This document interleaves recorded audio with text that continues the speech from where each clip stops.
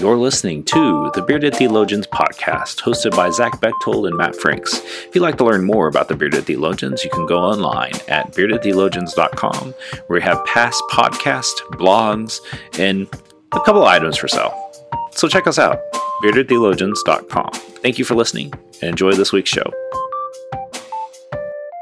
You're listening to the Bearded Theologians podcast, hosted by Matt Franks and Zach Bechtold. So this week on the podcast, we're going to talk about Holy Week, as Holy Week begins on Sunday with Palm Sunday. And Zach, as you think about Holy Week, what comes to mind for you? I was talking with some colleagues this morning about Holy Week and what do you do and how do you prepare and how do you handle how do you handle communion this week, with Palm Sunday being the first Sunday, and traditionally a lot of our Methodist churches or a lot of churches do communion on the first Sunday.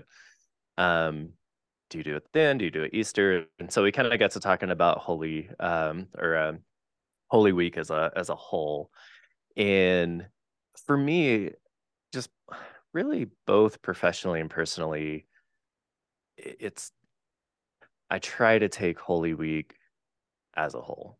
The fullness of it, starting with Palm Sunday and leading into Easter, but not leaving out Monday through Saturday and all of that is. So if you're not aware of Passion Week, of what Holy Week entails, it starts with this Sunday, with Palm Sunday. Mondays is traditionally Jesus clearing the temple. Tuesday is those moments where Jesus is, preaching and teaching and confronts the Jewish leaders. Wednesday is kind of up in the air. There's a few different things that people kind of lean on there. Some look at that's the day in which Judas accepts the bribe. Thursday being the institution of communion, setting the Lord's or having the Last Supper, as well as Jesus washing the disciples' feet. And then Friday, of course, is Good Friday, in which Jesus is crucified. And then Saturday is a day of vigil. And so there's a lot there. It's way too easy to skip some of that for a lot of reasons, right? Good Friday, especially, a lot of folks will skip Good Friday because it's hard. It's a hard day. But it's probably one of the most faithful days we have in the church that really culminates from Ash Wednesday and all of Lent to Easter, that we intentionally sit in our grief. We intentionally sit in the really hard stuff in our faith and in our life. And it's a really fruitful and faithful day. But you take the whole Passion Week all together and you see the fullness of why it's important. And so that's the basic synopsis for me of why Holy Week is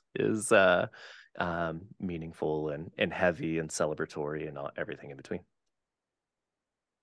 I think one of the struggles I have with Holy Week is when people do Palm Passion Sunday and they skip the week itself. And I was in a church one time that did that, and I just struggled with it because, like, you've got to have those days. There's reasons why it's Holy Week and not Holy Day. I think you and understand, like, I'm not one.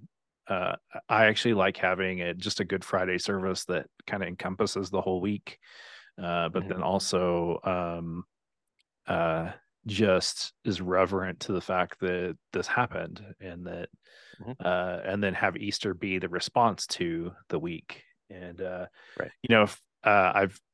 was sharing with Zach before we hit record is that in the I want to make sure I get it right, because I know it's got a I think it is the Today's New International Version is the correct name of the Bible, but it was a Bible that Zondervan produced in the early 2000s with the hopes of being semi-inclusive. It's the Today's New International Version.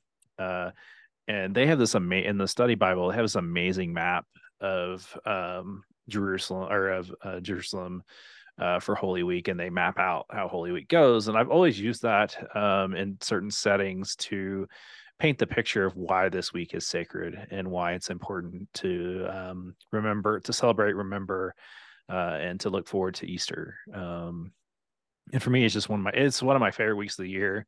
Is morbid, and part of me feels like that's a little bit morbid because we kill Jesus. But then I also know what comes on Sunday, and so it's also one of my favorite poems. I'm not gonna lie. I love that poem. It's Friday, Sunday's coming. I mean, I just love it. I love how I use it. I'm actually, since I'm in a new appointment this year, I've got to have a new recording of it because some of the my voices, though people wouldn't know those voices, and so I'm gonna get some people to record that poem for me and utilize it at the end of the Good Friday service. And looking forward to a Monday, Thursday that has an all women cast for the story. And that's going to be cool and interesting. It's something this church has done a couple times, and there's people that are excited about that. There's people that have raised eyebrows about that. I mean, it's all the fun things, but I think I'll lean into Jesus's teaching here and say that there's a reason why this week is necessary for us, and that we should pay attention to it and find ways that we can remember, learn, and celebrate and mourn, and then look forward to Easter. It is one of my favorite weeks of the year. Yeah. Well, and it is mine too. It's always a stark reminder for me of the fullness of life, death, and resurrection. I think too often we get caught up in one of those, life or death or resurrection. And there's something bigger when they're all together, when we remember that there's a fullness in all of it, that we can't have resurrection without death. We can't have, life without any of it, right? And so I that's so much what I love about Holy Week, is we get to lean into that really, really intentionally, and not get caught up in one aspect over the other. Yeah, and I think it's important to, like, if you have opportunities to go to certain things throughout the week, do it. I think they're holy and sacred, and I've been in different communities that do different things, and I'm kind of, it's just one of the things I really enjoy. And it's, to me, like, I don't know, I love Tenebrae. I love the Tenebrae service. It is very powerful. And I'm looking forward to it in a new congregation, sharing with them what similar to what I've done everywhere. But I think that for me, as I think of this week, I think it's a time for us to reflect about how we have a hand in this, and what our role is in this, and how we can grow.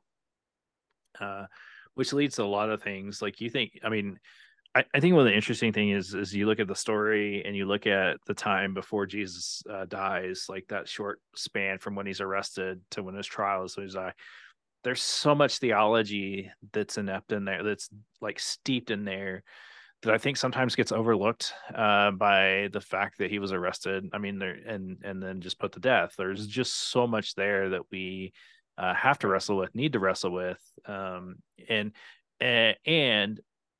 acknowledge how this week has been used for anti-Semitism. I think that's something that we have to share, and I think it's something that we can point to things that aren't the reason why it's really shouldn't be, but it was used. I'm not gonna lie. I mean, this week has been used for anti-Semitic thoughts and behaviors by Christians.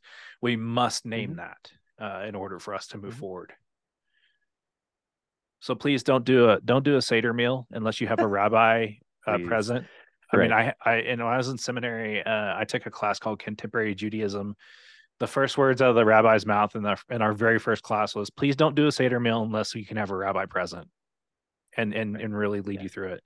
Because communion, and he literally said this: communion is not the Seder meal. Maundy, Thursday is not a Seder meal. I have clung to that, and feel free to send me rebuttal emails at beardedtheologians@gmail.com. But I believe that. I believe that if we do that, we do the Seder a disservice, but then we also do communion a disservice as well. Right.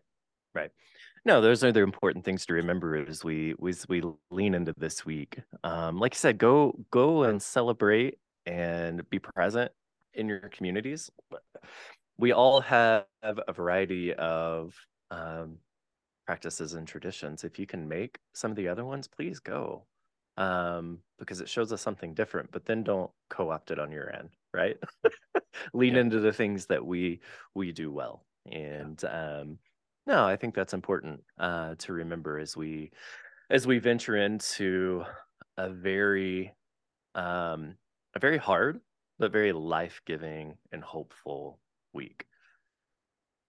So yeah, it's hard to say celebrate Holy Week. Like experience Holy Week. I'm all right with it. I think you could say experience Holy Week. I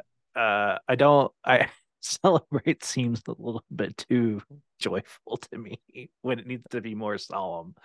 But yeah, celebrate Holy Week this week and see, like, and truly, like, take it in, like Palm Sunday, wave them palms like crazy, man. And then go throughout the week knowing what happened and do some study on that. I think you'll find some heart in that when it comes to Easter. Yeah. Anything else, Zach? That's all I got. So as we try to play 500 ball as best as we can, we encourage you to go to the website at beardedtheologians.com. Check out our old past content, along with picking up some items for family things, and maybe you've got some holidays you need some great gifts for your theologian in your family or circle. You can do that all at beardedtheologians.com. And so for the Bearded Theologians, I'm Matt Franks. I'm Zach Bechtold. Thanks for checking us out. Guys, I want you to subscribe and like this video and push that thumbs up. Thank you for listening to the Bearded Theologians podcast. Don't forget to like, subscribe, and share on all social media outlets. You can check out old episodes and more information at beardedtheologians.com. Thanks for checking us out.